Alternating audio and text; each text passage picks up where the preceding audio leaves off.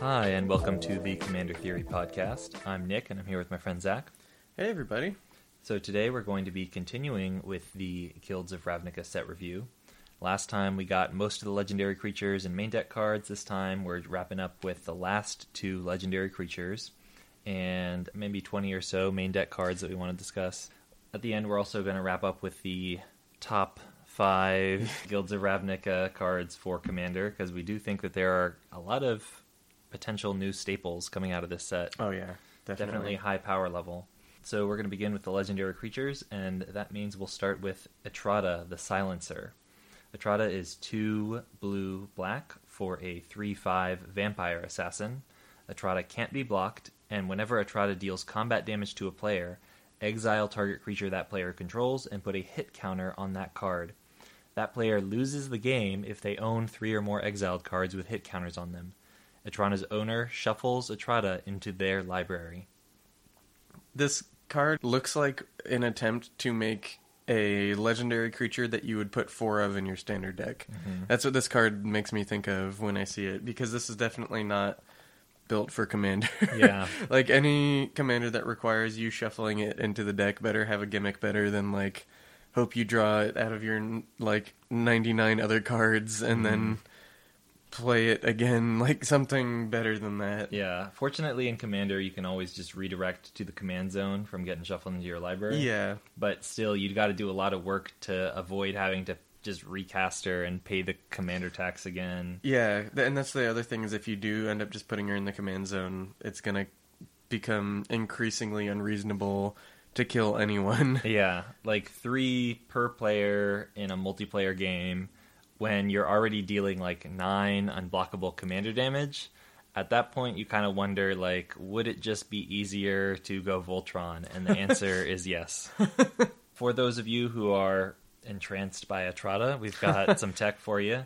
So the best thing you can do with Etrada is just blink her with the ability on the stack. The exiling will still resolve, but you can get her right back onto the battlefield without having to shuffle her away. So things like Deadeye Navigator, Essence Flux, Siren's Ruse, those are all decent ways. Yeah, those are probably the best ones. You could, like, dig a little deeper if you're, like, really reaching. There's, like, Illusionist Stratagem, which draws you a card. Mm-hmm.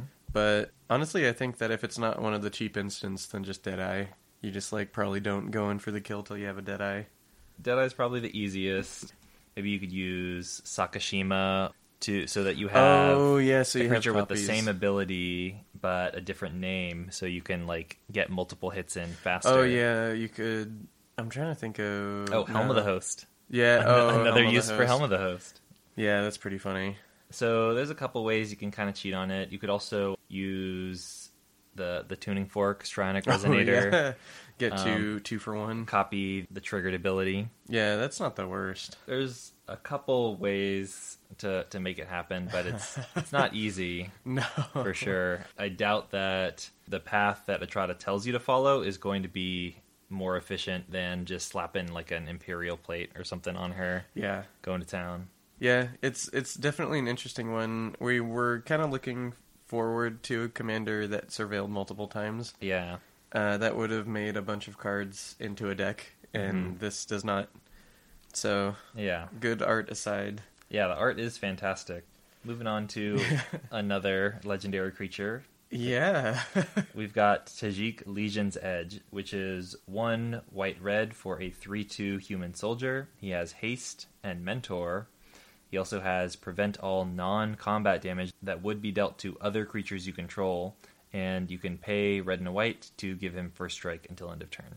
This is the theme. I realized this, like, after listening to the last episode about the spoils. They basically just made all of these for standard. Yeah. This is just the theme, except maybe Niv Mizzet, which is, like, pretty... Uncastable. Uncastable, yeah. Like, this is specifically so you can attack and hit him for, like, 6 or 7 on turn 3 with Tajik and your mentor and whatever. You go Tajik, and then you curve into your Aurelia. Yeah, and so this is specifically for standard, which is pretty sad here. This also is anti-Goblin Chain Whirler Mm-hmm. tech, so you can not have your 3/1 mentors or whatever get just dead by a goblin. So, but really the coolest thing, when you see prevent all non-combat damage that would be dealt, you start that sentence and you go, oh cool, like an earthquake, and then you go 2 other creatures you control. Yeah. And you get a little upset because Very disappointing. that's like that one word ruins it. Yeah, because that is a thing that Red White should like get their hands on. That is something that I think makes them interesting, is that it deals damage and can prevent damage.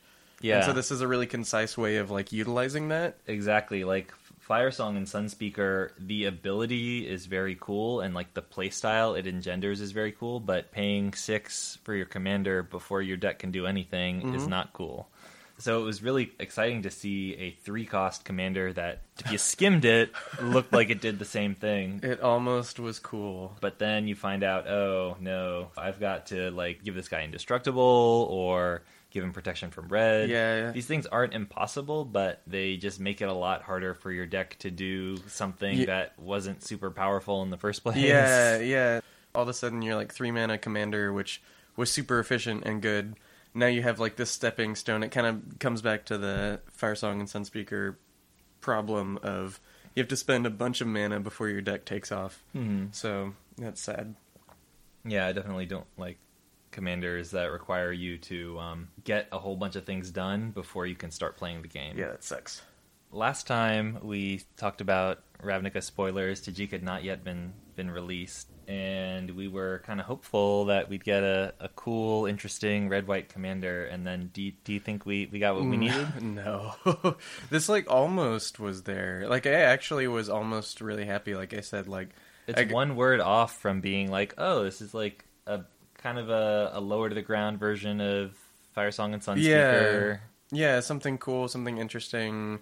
You like play with a subset of cards that you don't normally get to play with, but instead it is more just attacky, like the Mentor, haste. They just get in the red zone. It's not super interesting. Yeah. And then also you have to pay 2 to give it first strike, like some kind of insult. Yeah.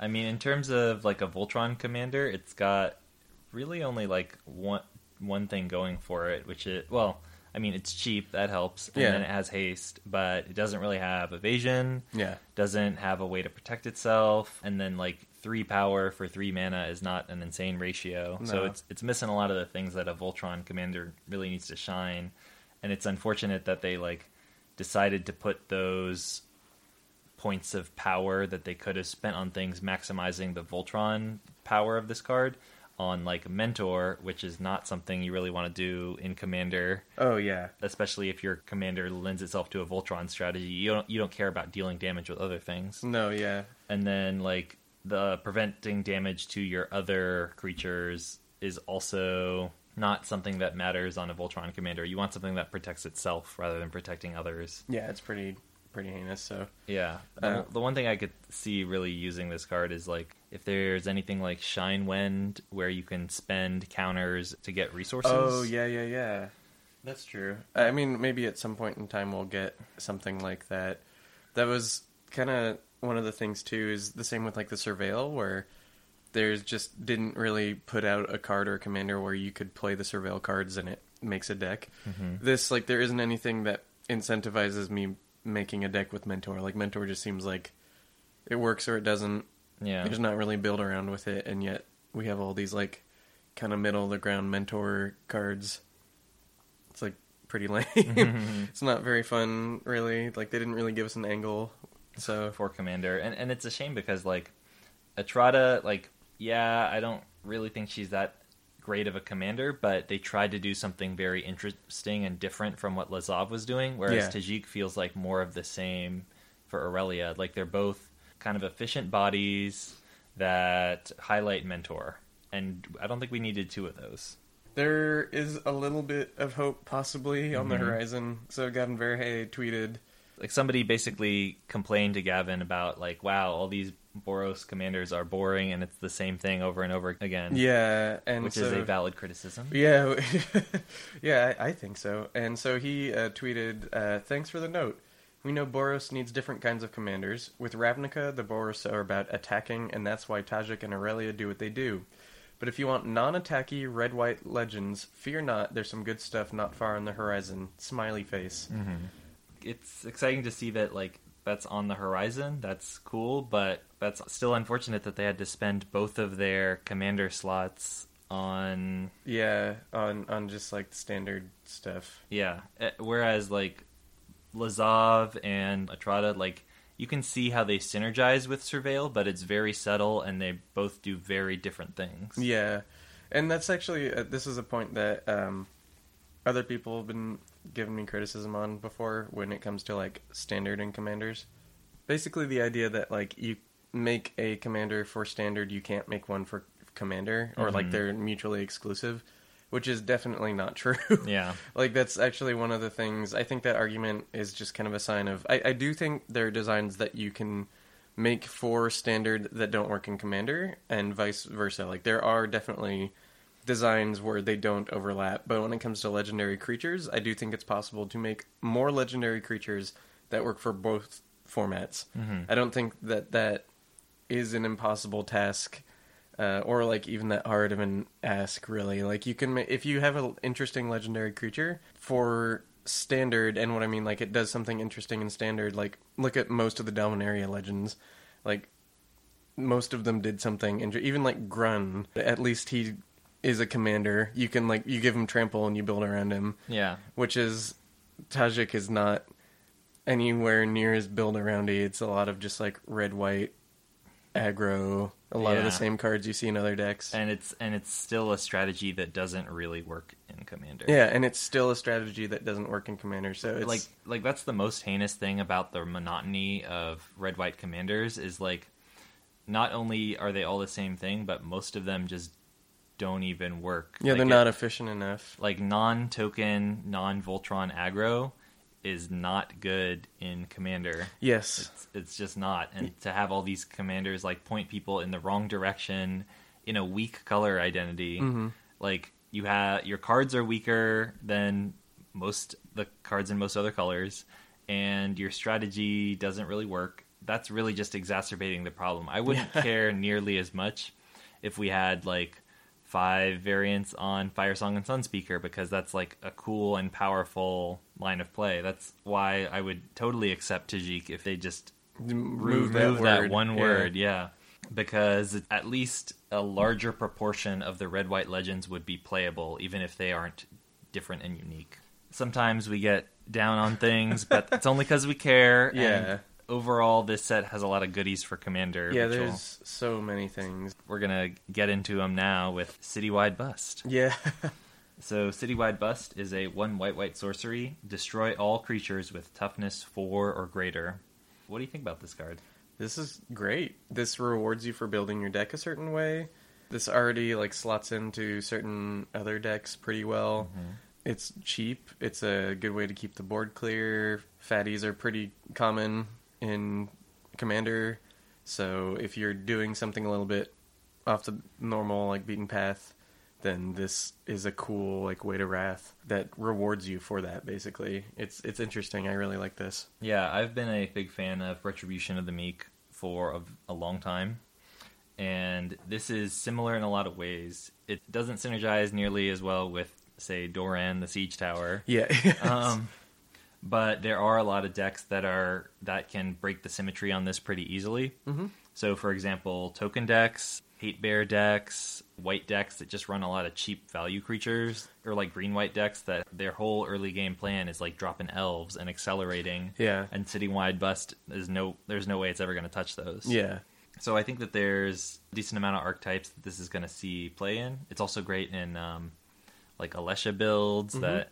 I mean, I know some of those creatures have, like, 4 toughness, like Master of Cruelties or whatever, but the majority are just, like, 2/2s or whatever. Yeah, two X's that are pretty small. Yeah, so I think this adds a lot to the format. I'm happy that we're getting closer to a critical mass of these board wipes that are cheap and, like, don't touch the small creatures to, like, incentivize weenie decks. It's kind of cool. Yeah, I definitely agree. Next card I wanted to talk about is Crush Contraband.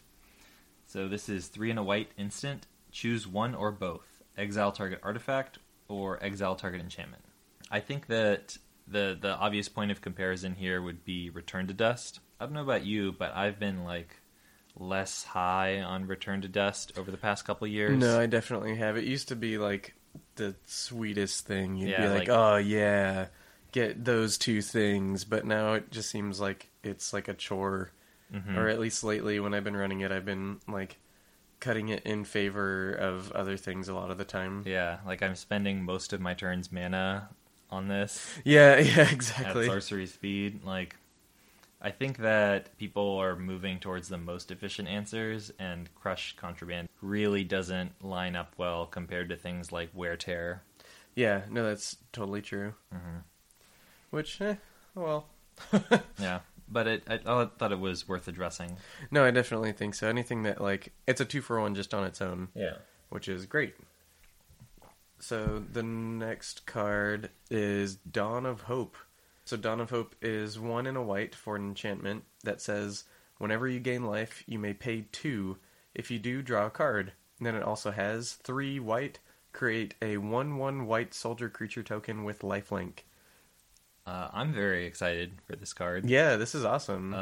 In the first EDH Rec deep dive podcast we did, we talked about how it would be great if white had more and better rewards for life gain. Mm-hmm. And this is kind of exactly what we're talking about. Yeah.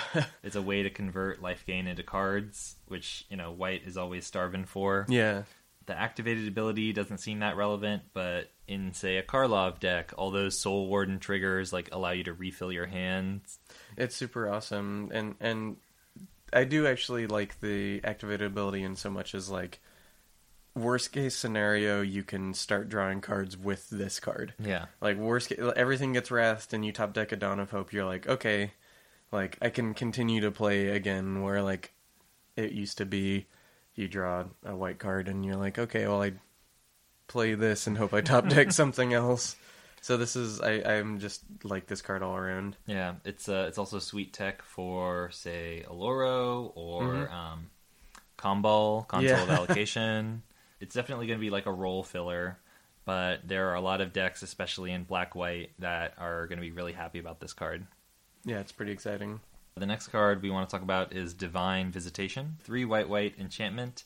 If 1 or more creature tokens would be created under your control, that many 4/4 white angel creature tokens with flying and vigilance are created instead. I don't think it's super good. There's some things that are super awesome, and cycling Decree of Justice and getting a bunch of 4/4 angels anyway, stuff like that it's super good with, but the fact that it's play this, play that, means it's not really gonna get you there too often. So there's a couple things I don't like about this card. One is that it's a really bad top deck, so it doesn't do anything for the token armies you already have on the board. With token decks, I think it's a lot better to try to get your cast your Conqueror's Pledge or increasing devotion, fill the board with tokens, and then the next turn after they've lost their summoning sickness, that's when you drop the Anthem and bam. Yeah. I think another point of comparison for this card would be Cathar's Crusade, which Cathar's Crusade is awesome if it's the first thing you cast. Yeah. But it's also a bad top deck. I think that Divine Visitation in particular doesn't compare that well to maybe Devout Invocation or something like Second Harvest. They're just better ways to use your tokens to get more power on the board.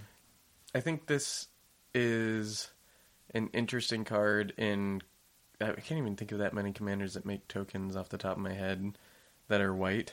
Well, there's Amara. Amara. Yeah, there's Amara. Soul of the Accord. But yeah, that's the only time that I could really see this shining is when you have a consistent means of token production, which in Commander is usually your commander. Yeah. Maybe Derevi? Derevi is not a terrible one because most of Derevi's token producers are things that are on the board and then tap and activate to it. So that's a little bit better because you can just play your Thraben Doomsayer and then use Derevi and double your tokens every turn. So when you drop Divine Visitation, you already have your engine, your token making engine in place. Going. I think that just illustrates how Divine Visitation is going to be more of a niche card as opposed to jam this in every token deck. Yeah, definitely. Quick niche card. It's Hazda Marshal, which is a 1-cost 1/1 human soldier in white. Whenever Hazda Marshal and at least 2 other creatures attack, create a 1/1 white soldier creature token with lifelink. Yeah, I like this guy. He's particularly good in Jazal Goldmane lists. Oh, yeah.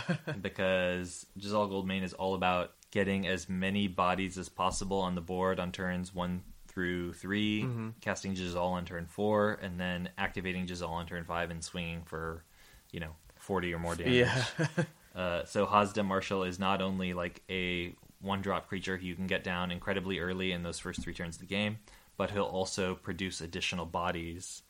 Yeah, no, I totally like that for the same reasons. Just like this is a good way to kind of make sure with 1 mana that you're keeping bodies on the board. Mm-hmm. Another brief mention, Burglar Rat is 1 in the black for a 1/1 rat, and when it enters the battlefield, each opponent discards a card. So I was doing a little research, and almost 40% of the 700 plus Marinar lists are running Ravenous Rats, and so this seems like a strict upgrade, and I wouldn't be surprised to see that fill that role, or potentially be run alongside Ravenous Rats. Yeah. Next one is Spicy. Yeah, super spicy. So this card is Plague Crafter. It is 2 in a black for a 3/2 human shaman. When Plague Crafter enters the battlefield, each player sacrifices a creature or planeswalker. Each player who can't discards a card. What are your thoughts on this? Yeah, this is just kind of better Fleshbag Marauder. You can set up a scenario where it's not better, but like when you have to try that hard, I think you're fine. Yeah, Fleshbag does have zombie tribal synergies going for it. And sometimes, like, maybe there'll be a scenario where you would really rather kill their creature than their planeswalker, but in the vast majority of the cases, this is just going to be a Fleshbag Marauder that always gets you a card out of your opponent. Yeah, which is the coolest part about it. Yeah. It's interesting. So, yeah, I'm pretty high on this guy, too. I definitely have decks where you're running, like, Merciless Executioner, Fleshbag Marauder, just every single one of these effects. Mm-hmm. So this guy is definitely a good version of that. Yeah. Nice addition. I'm definitely happy to see getting closer to a critical mass of that sort of effect, because CMC 3 or less is interesting. You've got your Sun Titan, you've got Bishop of Rebirth, Order of White Clay. There might be something going on there, and I'm actually really excited to see if the Orzhov play in that space a bit more. Yeah, because in previous sets we've gotten Orzhov Charm, we've gotten Immortal Servitude. Recently we've had some sorcery in Guilds of Ravnica that was black that reanimated creature with CMC 1, CMC 2, CMC 3. Mm-hmm. And then, of course, white has gotten a lot of like CMC 2, CMC 3 reanimation lately. So I'm wondering if that's going to be a place that they play in with the Orzhov, like the overlap between the two colors. I would like to see that, too. I think it'd be a cool space. Yeah, that would be really exciting, especially since we've gotten so many powerful, cheap creatures lately, like Plague Crafter or the Bounty Dude, whatever his name is. All right, next card I want to talk about is Experimental Frenzy. Yeah. This is 3 in a red enchantment. You may look at the top card of your library anytime. You may play the top card of your library. You can't play cards from your hand, and pay 3 in a red, destroy Experimental Frenzy. Yeah, this is a hilarious card for so many reasons, and I love it so much. It is an interesting way for mono red to get cards. Yeah, it's funny because, like, it's very simple. Like, each of those sentences is very clear as to what it does. Mm-hmm. And it's interesting that it took them this long to print a card like this. This is definitely really good in Munda Ambush Leader. Yeah, you finally did it, Munda. Yeah, so Munda Ambush Leader from Battle for Zendikar. Whenever an ally you control, an ally enters the battlefield in your control, you can look at the top 4 cards of your library, put any number of allies back on top in any order, and then put the rest on the bottom of your library. Mm-hmm. So basically he makes it so that you have all allies on top of your library at all times. So with this card in that deck, you can just cast pretty much your entire library's worth of allies. Yeah. So that seems really powerful. This is the kind of thing that I've been hoping to see, where they're like printing in Color Pie rewards for red, which is like rad. I'm into that. Mm-hmm. Next card I wanted to mention was Generous Stray, which is 2 and a green for a 1/2 cat. And when Generous Stray enters the battlefield, draw a card. What commander do you think could make use of this? Arabo, is that the one? That's his name? The cat tribal.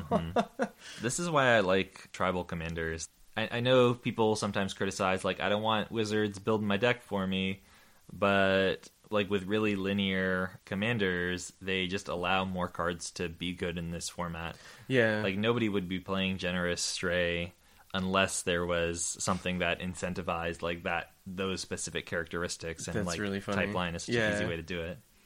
Speaking of cards that are good only in a specific tribal deck, The card is Hatchery Spider. 5 green for a 5/7 reach. It's a spider, and it has Undergrowth. When you cast this spell, reveal the top X cards of your library, where X is the number of creature cards in your graveyard.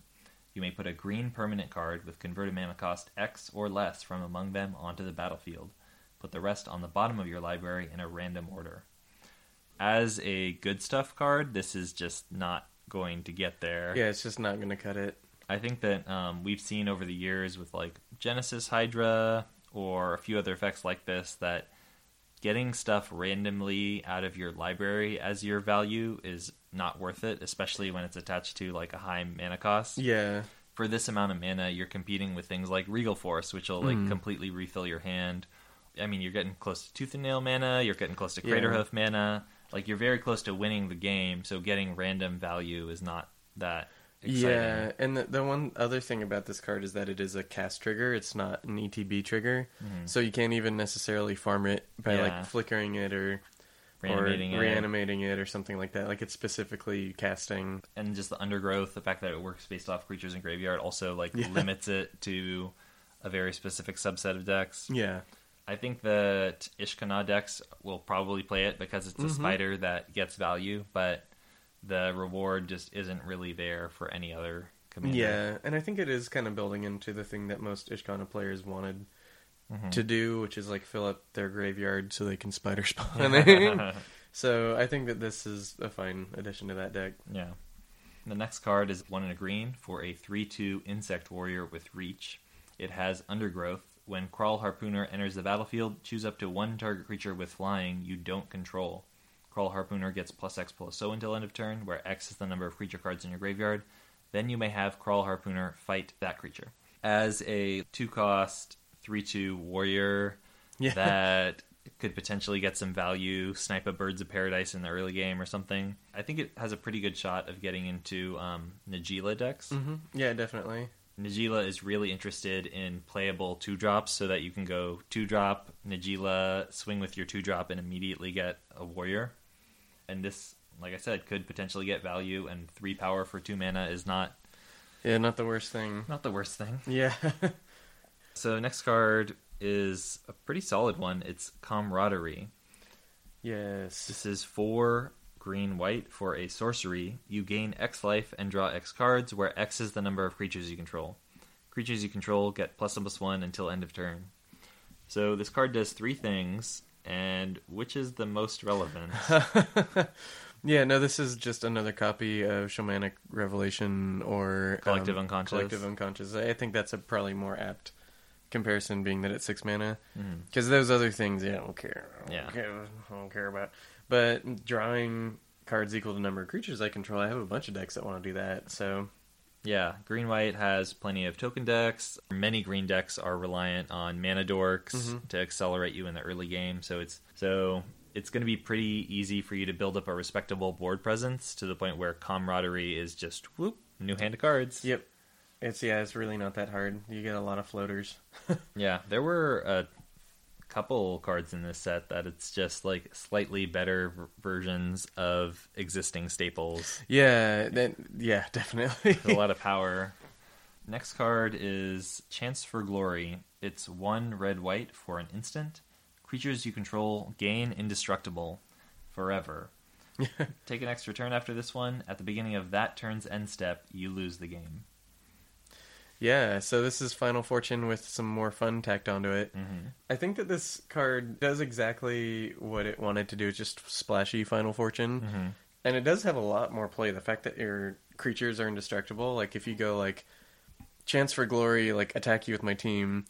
Next turn, attack you with my team. Like that does seem a lot more reasonable to actually win a game than just like do this thing. Also, Final Fortune next turn, which is kind of just like another draw step in a red deck. Like the fact that this does make your creatures indestructible, I think is like non-trivial. That said, I think it's pretty niche still in the same way Final Fortune is like pretty niche. We're getting close to a critical mass. I would really like to see where we're at in, 5 years. Because currently we've got Final Fortune, Chance Encounter, Warrior's Oath, Glorious End, sort of, Chance for Glory. Like, once we get to maybe 10 of these effects, and then it would be awesome to have, like, a red commander that was, like, Sundial the Infinite. Yes, I think that would be great. Because, like, red has, a decent number of, like, Jiki-Jiki, Heat Shimmer, Twin Flame. There's so many cards that create temporary copies or temporary bonuses for red.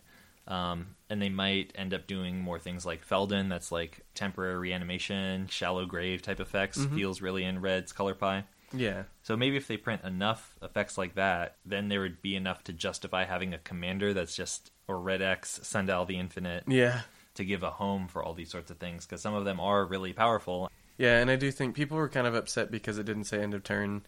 Like, is this a typo? It's like, stop complaining. We got a cool toy. Like, stop complaining about it. I know, yeah. You're not going to have memory issues if, like, whether you win or lose is going to be determined one turn from now. Yeah, like, whether you win or lose is going to be over pretty quickly after you cast a Chance for Glory. So, like, what do you mean, like, you're going to forget that your guys are indestructible? You're going to be like, it's the top card in your graveyard. It's clearly visible. Yeah, like, you and your opponent just looked and went like, oh, man, it's on now. And, like, I don't know. I think that argument's pretty silly. Yeah. Just a few more cards to go through. One is Mnemonic Betrayal, which is 1 blue-black sorcery. Exile all cards from opponents' graveyards. You may cast those cards this turn, and you may spend mana as though it were mana of any type to cast those spells. At the beginning of the next end step, if any of those cards remain exiled, return them to their owners' graveyards. Exile Mnemonic Betrayal. Yeah, it's Yag's Will, but you don't have control over any of the things. This definitely feels like it was trying to capture what Yag's Will was maybe intended to do. Yeah. Like, it felt like, back in the old days before developers knew what they were doing, Yag's Will was intended to just be like, oh, I can get a whole bunch of value off these Doomblade, or Terrors, I guess, as the case may be. Rather than I'm going to cast Dark Ritual so many times. I'm going to tutor and ritual and ritual and tutor and tutor and ritual, and you're dead. But this seems like it could, especially if you're in like a tuned metagame with a lot of really efficient removal, Swords to Plowshares, Assassin's Trophy. It seems like this could be a great way to A, hose your opponent's graveyards, and B, just get pretty decent amount of value. I think this could have cost 1 less, honestly. Yeah, they could have been more aggressive with it because I don't think it's going to break standard anytime soon. Yeah. I think people are going to force it anyway, even if it's not necessarily the best thing for their deck in particular. I think the card's splashy enough to where people are just going to see it played. Yeah, people do like playing their opponent's cards instead of their own. It's certainly, this card's going to be like $1 or $2. It gives budget players an option to get to play with powerful cards without necessarily having to own them. Oh, it's not actually as expensive as I thought it was. $5, a week before the pre-release. Yeah, it'll probably set it lower. Yeah, definitely. Interesting thing to note is, did you notice that Dimir got 4 mythics? Yes, and that's what I really do think that it's Wizards being like, we're so sorry, we're so sorry, please, like 2 blocks of terrible mechanics. So this is their gift. They're like, please don't hate us.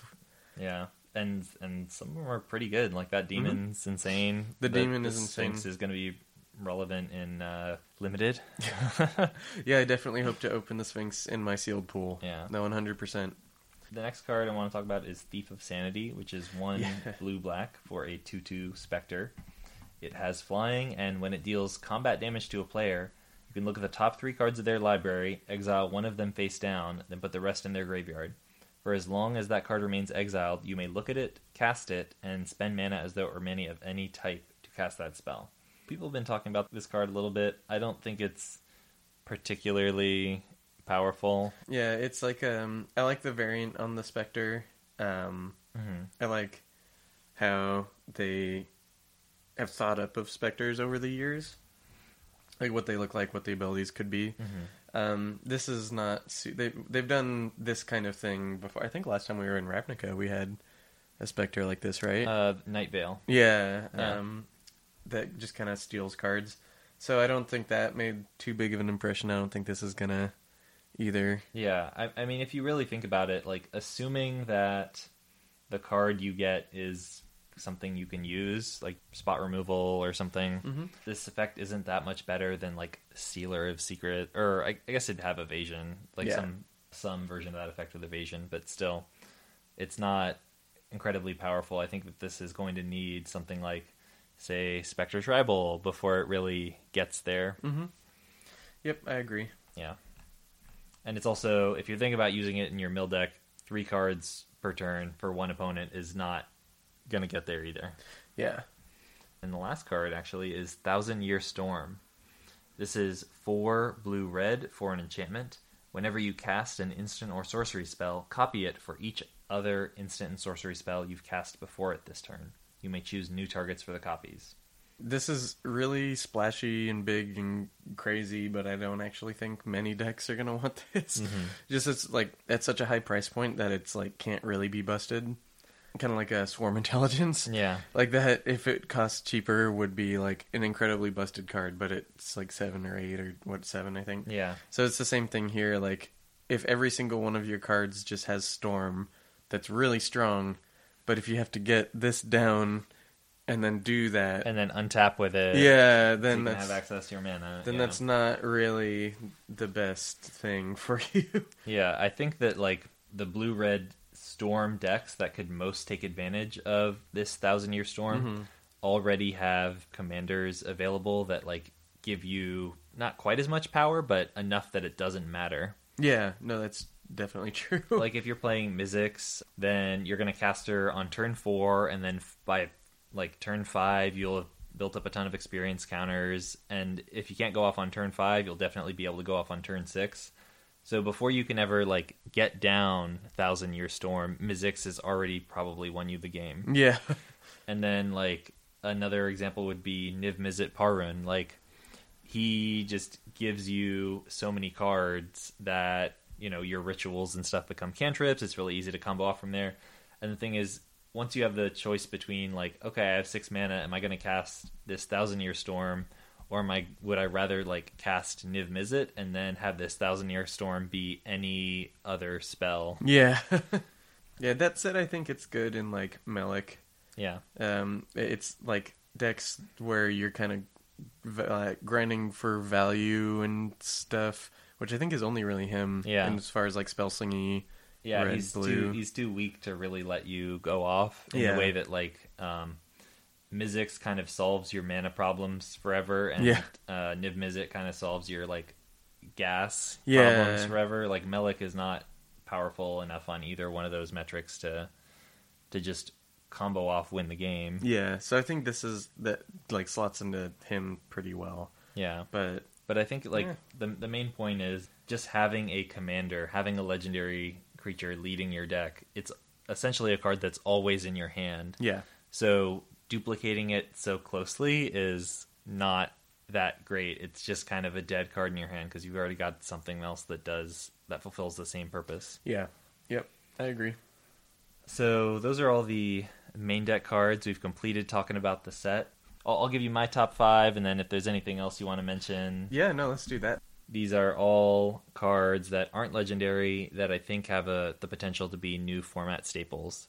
Number 1 is Assassin's Trophy, which I really think is going to find its way into just about every green-black deck in the format. Yeah. And for those who don't quite remember, who haven't yet gotten familiar with it, it's Yeah. green to black, instant, destroy target permanent an opponent controls, and then they can search their library for a basic land and put it onto the battlefield. Really, really efficient answer to anything. Literally anything, yeah. Really, in Commander, you want your answers to be instant speed so you can respond to stuff like, well, I'm going to Tooth and Nail for this Kiki-Jiki and the Zealous Conscripts. Yeah. So that's probably the number 1 most impactful card. I expect that to make it into, like, the majority of decks with that color identity. Mm-hmm. No, I definitely agree. Another really impactful card is Knight of Autumn. Yeah, same kind of thing. I think it's just any deck in that color identity is gonna play this. Yeah. Reclamation Sage is a format all-star, does a whole lot. Harmonic Sliver also does a lot of a lot of the that same thing. Yeah. So I really wouldn't be surprised if we saw this filling the purpose of like redundancy, especially since we're in a singleton format with 99 cards in your main deck. You need to be able to get your most important effects consistently. Plague Spreader, I think, is the next one that just like is gonna be in every deck. Like we said, like any deck running like Fleshbag Marauder or Merciless Executioner, it's probably just gonna run this guy either in with or instead of one of those guys. Yeah. Any black deck that cares about controlling its opponent's creatures or reanimating creatures, or like there's so many decks in which this finds an automatic home as just a better version of cards that are already played. Yeah. I would also like to mention Goblin Crater Maker. I think this is definitely going to be a format staple. Abrade has really impressed me since it came out in Hour of Devastation. Crater Maker does a lot of the same things. You are losing out on a point of damage, but in exchange for that, you get the opportunity to hit Eldrazi or Ugin. Yeah, no, I mean, just really any problem, like the Karns, the Devoid Permanence, like it just is a much wider field of things you can blow up. And then, of course, being a creature is hugely and being a important. goblin. Being a creature, being a goblin, being a warrior for Najeela, that's going to easily find its way into those decks. So I've already got 4 decks that I know Crater Maker is going into, and I'm probably just going to buy an additional playset on top of that, just to be safe, because I just know to never run out. Yeah. Mm-hmm. And then the 5th card most likely to become a format staple is going to be Citywide Bust. Yeah. So again, there might be a little bit of a mismatch between the power level of the card and the community's ability to recognize that power. But I think it's very strong, and there's a lot of decks that can really make use of it well to just completely wipe everyone else's stuff. And look, I have a bunch of 3/3 tokens. How cool is that? Yeah, no, the potential for like a lopsided board state with that card is pretty nuts. Like it's symmetrical, but like really, really not. A couple honorable mentions. I want to give a shout out to Beast Whisperer, Doom Whisperer as well. Couple Whisperers. Yeah. Bounty Agent, Sinister Sabotage. So Beast Whisperer, I think it's great because it's just an easy way for you to get late game value off of your elves, turn them from bad top decks into pretty decent ones. Yeah. Doom Whisperer is really efficient stats, and then a great role filler in Like any sort of self-mill graveyard deck. Just does a whole lot. Reanimation, even just getting targets easily in there. Bounty Agent is a unique effect. It's a way for white to control creatures on a recurable body. And Sinister Sabotage is like there's almost 10,000 decks in the format playing Dissolve, which is 3 cost, counter target spell, scry 1, and given that Surveil is mostly better than scry. This seems like it should at least make it into that many decks, the 9,500 or so. At least as a replacement for that card. Yeah. Sorry, that's 9,500 decks on EDH Rec. So that's usually our metric for determining how frequently a card is played. Really, if there's something else that you guys are thinking of, or if you want to add in, let us know. This is a pretty informal list. But something that is interesting, because this set is a pretty high power level compared to a lot of other sets, and they just kind of cranked it on a lot of kind of effects we've seen before. Yeah, it definitely felt like this set in many ways is not very innovative. Yeah, definitely not. Like the mechanics, most of them are twists on existing mechanics. The structure of this set is basically identical to that of Return to Ravnica and Gatecrash. And like the cards, it felt like development was like, okay, we got to get people excited about this set. Here's something that we know is safe, and then we just like tweak it a little bit or crank it up a tiny bit. Yeah. I'm not super pleased about it adding so much good stuff to the format. Yeah. I'm also like, you've heard us talk about, I'm a little upset just about their choice when it came to pretty much all of the commanders except for like 2 of them. Mm-hmm. Just the tuning these for 60 card as opposed to commander where they're going to be instantly relevant. It's like, it's a little sad. Like in Dominaria, they found a way to make a bunch of legendary creatures that were relevant in commander. Did they like forget in the intervening I'm not 6 sure months what it is, because like I said, I don't think those two things are mutually exclusive, and this is just like, I don't necessarily have numbers to back this up. I think that more people play commander than play standard, at least, just because like you get your cards and you can use them forever, and it's a lot more casual. You can play with your friends. So I think that it's weird when they do stuff like this, like prioritize a legendary creature for standard when it's going to have a much shorter shelf life than the format that it's going to eventually just be subsumed into. I think that's like a really strange choice for them to make, especially when, like we literally just said, they didn't do that with Dominaria. They were able to create these archetypes and like open up these spaces and do all these things with these legendary creatures for commander and standard at the same time. So why not now? But yeah, I mean, we'll see what happens when the set actually gets out there and what people actually gravitate towards. All right, thank you all for listening. Thanks for listening.